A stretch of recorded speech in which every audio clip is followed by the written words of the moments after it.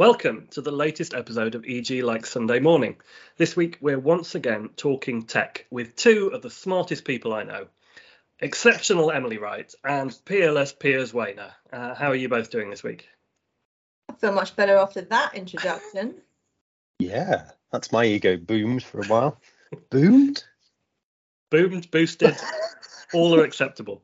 Now, this week, thanks to Emily hardly ever sleeping, we have another tech special in EG filled with great content. So first off, Emily, tell us why failure is not to be feared.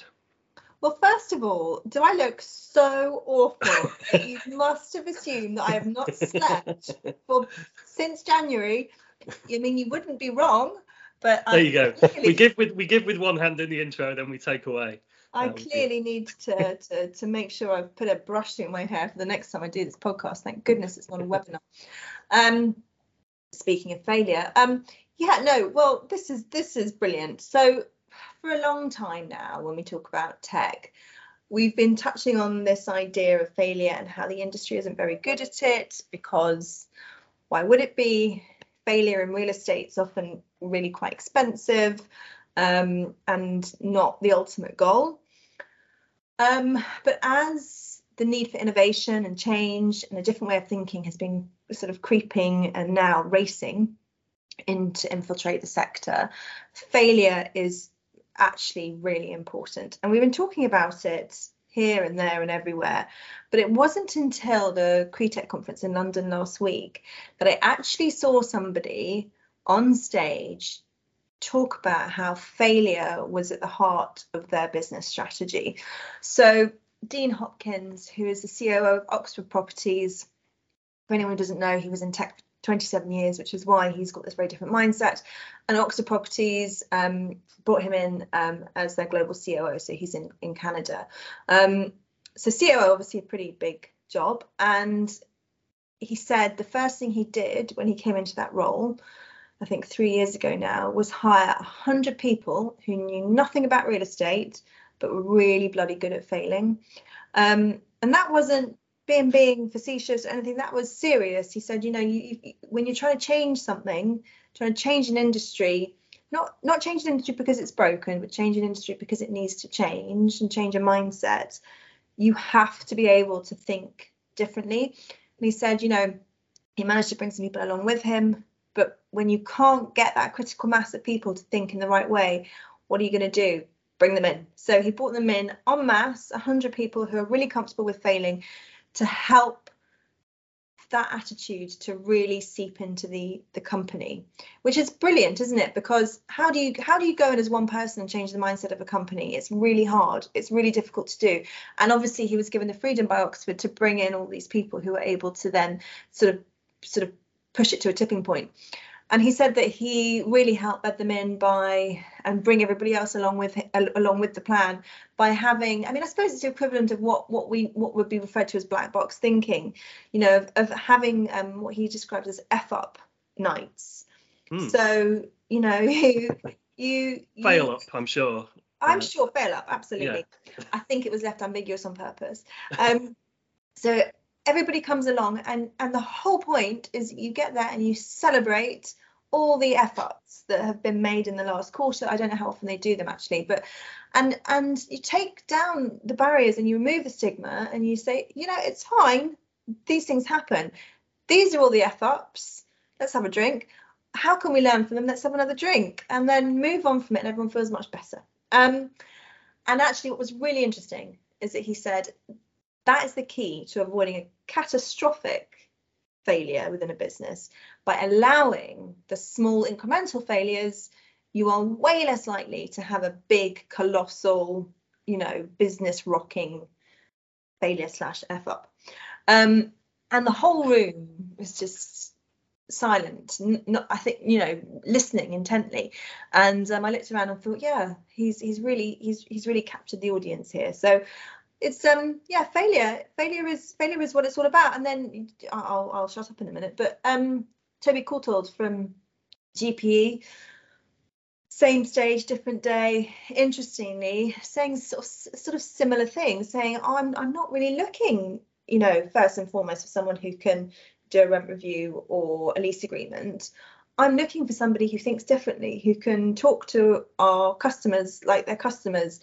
And I think it's that different mindset. And so he didn't specifically mention failure there, but definitely looking for something different. So it's good stuff. Exciting. If the industry is going to start embracing and rewarding failure, it could finally be my time to shine. Oh, me too. I'm very excited. This is it. This is it for me. Hurrah! Finally. And Piers, talking about sort of potentially unsuccessful ventures, you've been hunting unicorns again. What did you find? I have. I still haven't found one. I'm really sorry to say. You can't be as disappointed as my daughters, who were so excited that I was writing about unicorns and were giving me all sorts of ideas, some of which actually went into the piece. It's kind of this. We're at this exciting moment with PropTech, because it seems that the investment rounds are just getting that little bit bigger. So obviously you get your seed funding, and then Series A, Series B, Series C, so on. And we've seen a couple of fairly big Series C raises recently. So Plentific was a fairly big one, 100 million. There's a couple in Spain that were pretty big as well, and DeepKey as well. But we're now starting to see the earlier fundraisers lifting as well. So a recent one was Immo, which raised 75 million in a Series B, which isn't huge for a Series B across the board, and it isn't huge for a Series B in PropTech in the States, but for a Series B in Europe, it's actually pretty big. And depending on how you slice it, it could be regarded as having broken a record. Mm-hmm. It all gets a bit complicated. But the thing is, it shows that there is this weight of investment and enthusiasm and optimism building up behind these companies, which means that yes, soon, I promise, soon, we will start seeing unicorns. Yay! Which, of course, to reiterate to anyone who doesn't know what that means and just thinks that I've woken up too early and not had my coffee yet, which is true. A $1 billion valued company in European PropTech. Very exciting. And Emily, our colleague Julia, also has a piece this week on how tech can drive greater community engagement in planning. Yeah, and this is what I love about this sector. So on one hand, you've got unicorns, which is about as magical and mystical as you can get, and then you've got a piece of technology helping one of the most complicated, slightly headache-inducing problems that the industry is facing, and it's just two opposite ends of the spectrum. But yeah, it's technology that the lovely Built ID have developed, whereby you can where you're able to sort of have a select number of residents that you do a very in-depth consultation with, but then afterwards you can use this digital platform to do a very wide-reaching consultation as kind of an account checker to the initial consultation, and it's great. And I think it's simple. It's simple in concept, not in application, I'm sure. It's simple. It makes sense. It deals with a problem. It's excellent. So yeah, have a read, because these are the types of technologies I think that we're going to see get real traction. And while all of the glitter and the sparkle and the raises and all that kind of stuff is a really amazing barometer for the wider maturity of the market, very much worth keeping an eye on. It's that stuff as well that people need to be watching, because that's the stuff that at a very basic level people are going to be thinking we should be integrating that. We can really use that. Yeah, I guess that there's something for everyone in tech, because even those people who can't or won't engage with the metaverse might at least see the advantage in something improving the planning process. Yeah, absolutely. And other highlights in the tech special this week, Emily? So we have a long-awaited interview write-up with the founder and investment partner 2150, which I'm really excited about, and I'm sure that people will be listening who might think 2150, and let me explain. So 2150 is a sustainable urbanism tech fund that was launched in 2019, based in London and Copenhagen, with around about 201 million pound starting fund that actually ended up closing oversubscribed at a lot more than that, to invest in not companies, entrepreneurs and businesses that want to sort of solve ESG and climate issues building by building, but very much looking at a city urban level. It's founded and sort of almost entirely made up of a team who are either from big tech, so we've got, ex-Google, ex-Facebook, ex-Alphabet, Sidewalk Labs, and then also a team of the other side of the team is financiers who are sort of really well known for real estate investments. So it's an absolute powerhouse team behind it, and they've invested in some amazing companies who are solving very, very specific problems. So they've identified problems. 2150 has identified problems like concrete and embodied carbon. So they've invested in a company that is growing concrete from bacteria, as you do, and it's just really interesting, really fresh way of thinking. And did you know that there is only one sustainable urbanism course, I believe, available to students in the UK? Just the one. Please correct me if I'm wrong, anyone who's listening. Yeah. Mm. And Wow. given that it's such a major part of our future, that seems not to be the right balance. So it was really great to talk to. It was Nicole LeBlanc and Michael Boulo-Lensby who I spoke to, and they were brilliant. Have a read. And my favourite quote was Michael, who said, because they invest fast. That's the other thing, they invest really quickly. And he one of the things he said was, we invest in an idea that could work tomorrow before we'd invest in an idea that will work in 2 years, because we just don't have the time to waste. But he was saying, there is a bit of a fear in real estate around investing fast and investing in the unknown.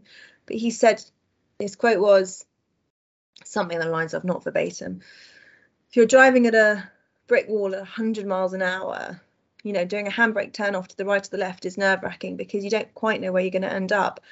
But it's better than smashing into the brick wall. And I think if when the brick wall is, the ultimate end of our planet, let's do a handbrake turn. Yeah. It's a pretty big brick wall. Yeah, definitely. It's a pretty big wall. And pretty small car. I guess that philosophy of investing quickly also, it kind of encompasses that idea of embracing small failures along the way towards a bigger success in the end. Yeah, absolutely. Yeah, brings us nicely back to where we started. And Piers, you haven't just been hiding in the bushes looking for horses with horns this week. You vision.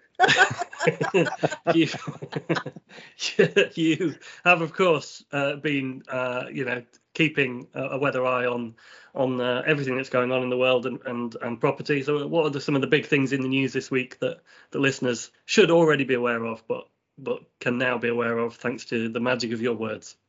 Well, I think the magic of other people's words in the mags this week, because I think some of the really interesting ones were, I don't know if anybody else had their bank holiday weekend ruined, but for me it was my van broke down and I had to fix it on the side of the M4. But for other people, it was the announcement from Amazon that they were going to make a loss for the first quarter since 2015, $3.8 billion loss. And the reason for that was that they'd overexpanded. They said quite openly, we doubled the amount of space that we've been slowly building up, and in a year, so 15 years to build it up to one point, and then doubled in a year. And now they were saying, actually, we don't need all of that space. And there was this sort of, you could see it start in the States on the Friday, and then it took the bank holiday weekend for the UK to catch up with just this plunge of warehouse REITs and listed companies. 10%. I mean, Prologis fell by about 10%. Over here, Segro fell by 10%. Tritax fell by 11%, I think. I mean, really quite scary stuff.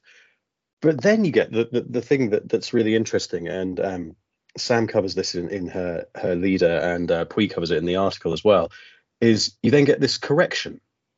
Because while Amazon's this amazing bellwether, and people do think, well, oh God, Amazon's not taking space. They took like a quarter of space last year. There's the correction is kind of the common sense, if you like, of people pointing out, well, actually, yeah, but they only took 3% in the last quarter, and they're not the only game in town. And yeah, they are a bellwether, but we always knew this contraction was going to come.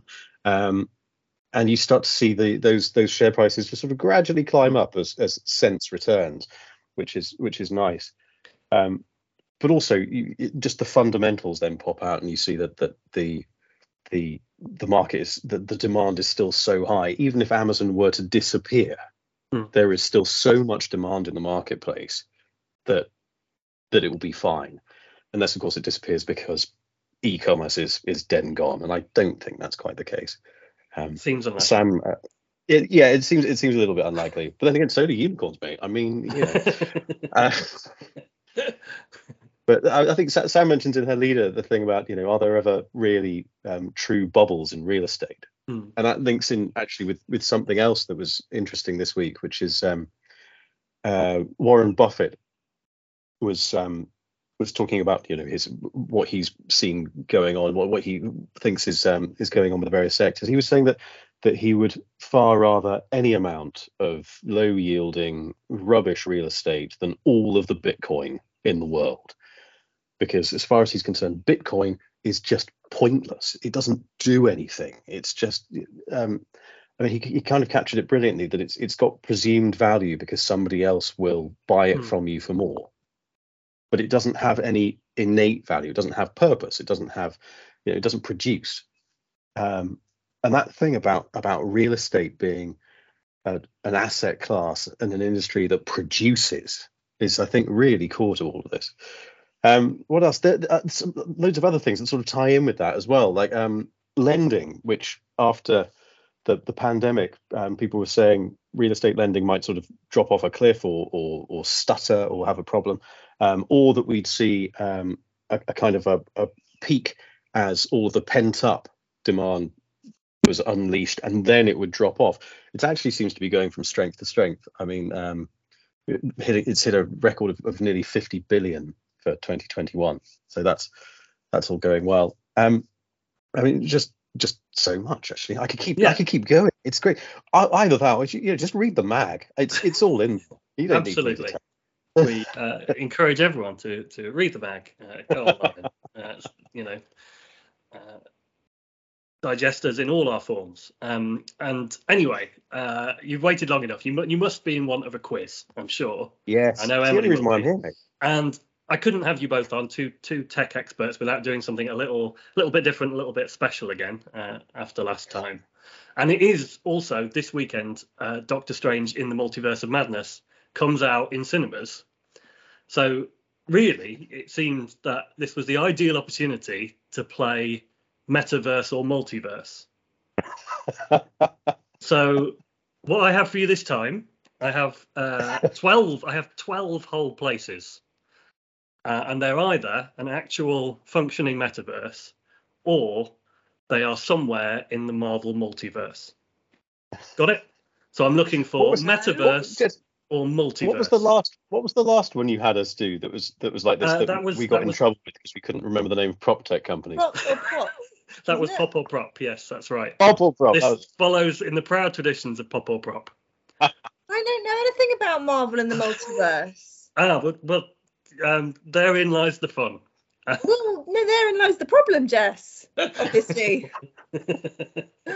Think of this as a learning experience, and there you go. Right. You can build from here. So, Emily, would you like to go first or second? I'll go first. It's not make any difference, and I'd rather start in the lead. It might make a slight difference. Number one, Decentraland. Oh, hurrah!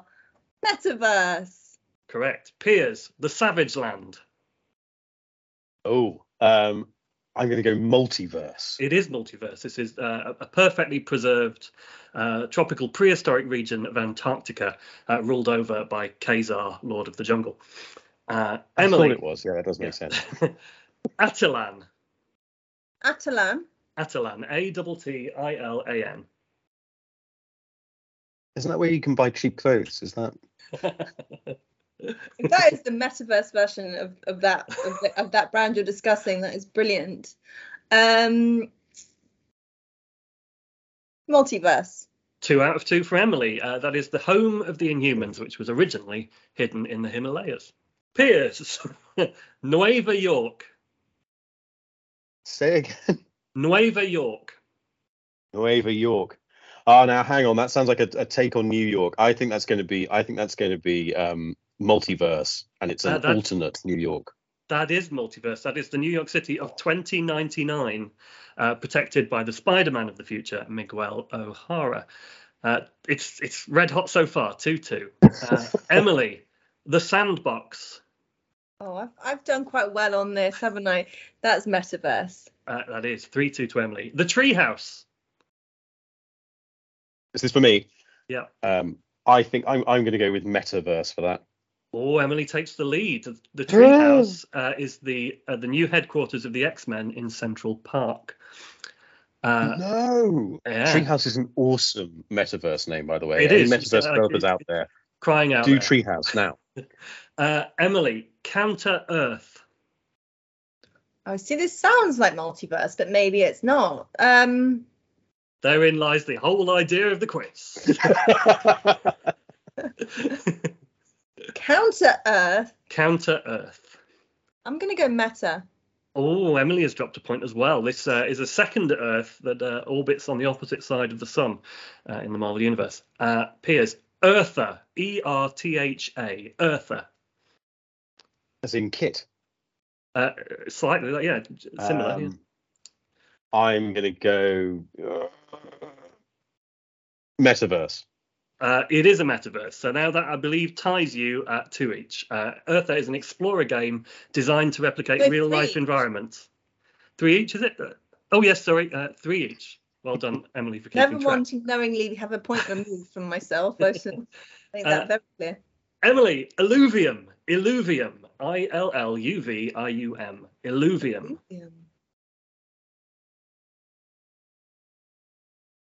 Multiverse. It's a metaverse. It's an entirely decentralized RPG world built on Ethereum blockchain. It does sound like something you'd build super armor out of, though, doesn't it? It does. Okay, it's Piers' turn, and Piers can take the lead. Otherworld.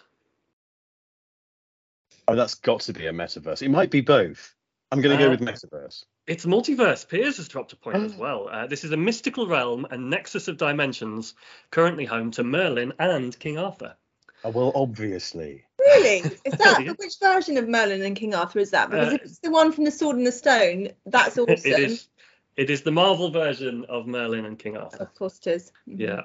They're other Arthurs from Otherworld. Yeah, other Arthurs are available. Emily, to take the lead.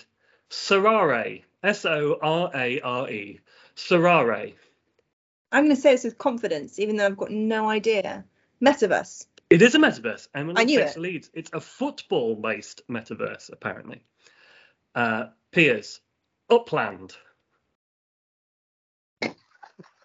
I've lost all confidence now. I've completely lost all confidence. I'm going to go. You are pretty much the expert. I know it's worrying, isn't it? It is worrying. I'm going to go.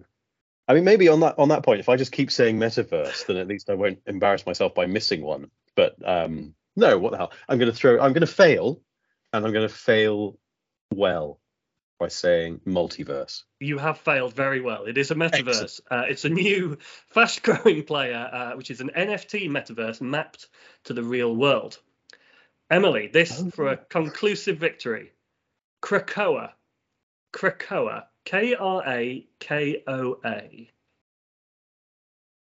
What?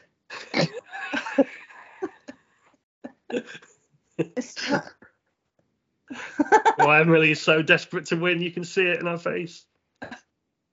hate losing. I hate losing. Oh, even in something where I don't know, and I know it's just a game of chance. I hate losing. I know that Piers doesn't know either. It's all a game of chance. Multi. Emily with a fantastic victory. It is the living island that is currently home to the X-Men. So Piers, just for pride, just to lose by a single point, Blocktopia. Or to lose by 2. I'm going to go metaverse. It is a metaverse. Well It's a done. virtual skyscraper of 21 levels, apparently. So there you go. Some fine ideas for metaverse names out there for anyone who is looking to launch their own. And Great get sued by performance. Marvel. That's right. Emily, how are you going to celebrate this victory? Oh, I don't know. I might go for a virtual drink in the metaverse or something. I was just wondering what my metaverse land would be called. What I would call that. Maybe we should discuss that on the next call. Yeah, absolutely. Let's give it some thought. We could do with an official EG metaverse. We'll brainstorm it and come back next time. So a great incentive for those at home to tune in once again to a future episode of EG Like Sunday Morning.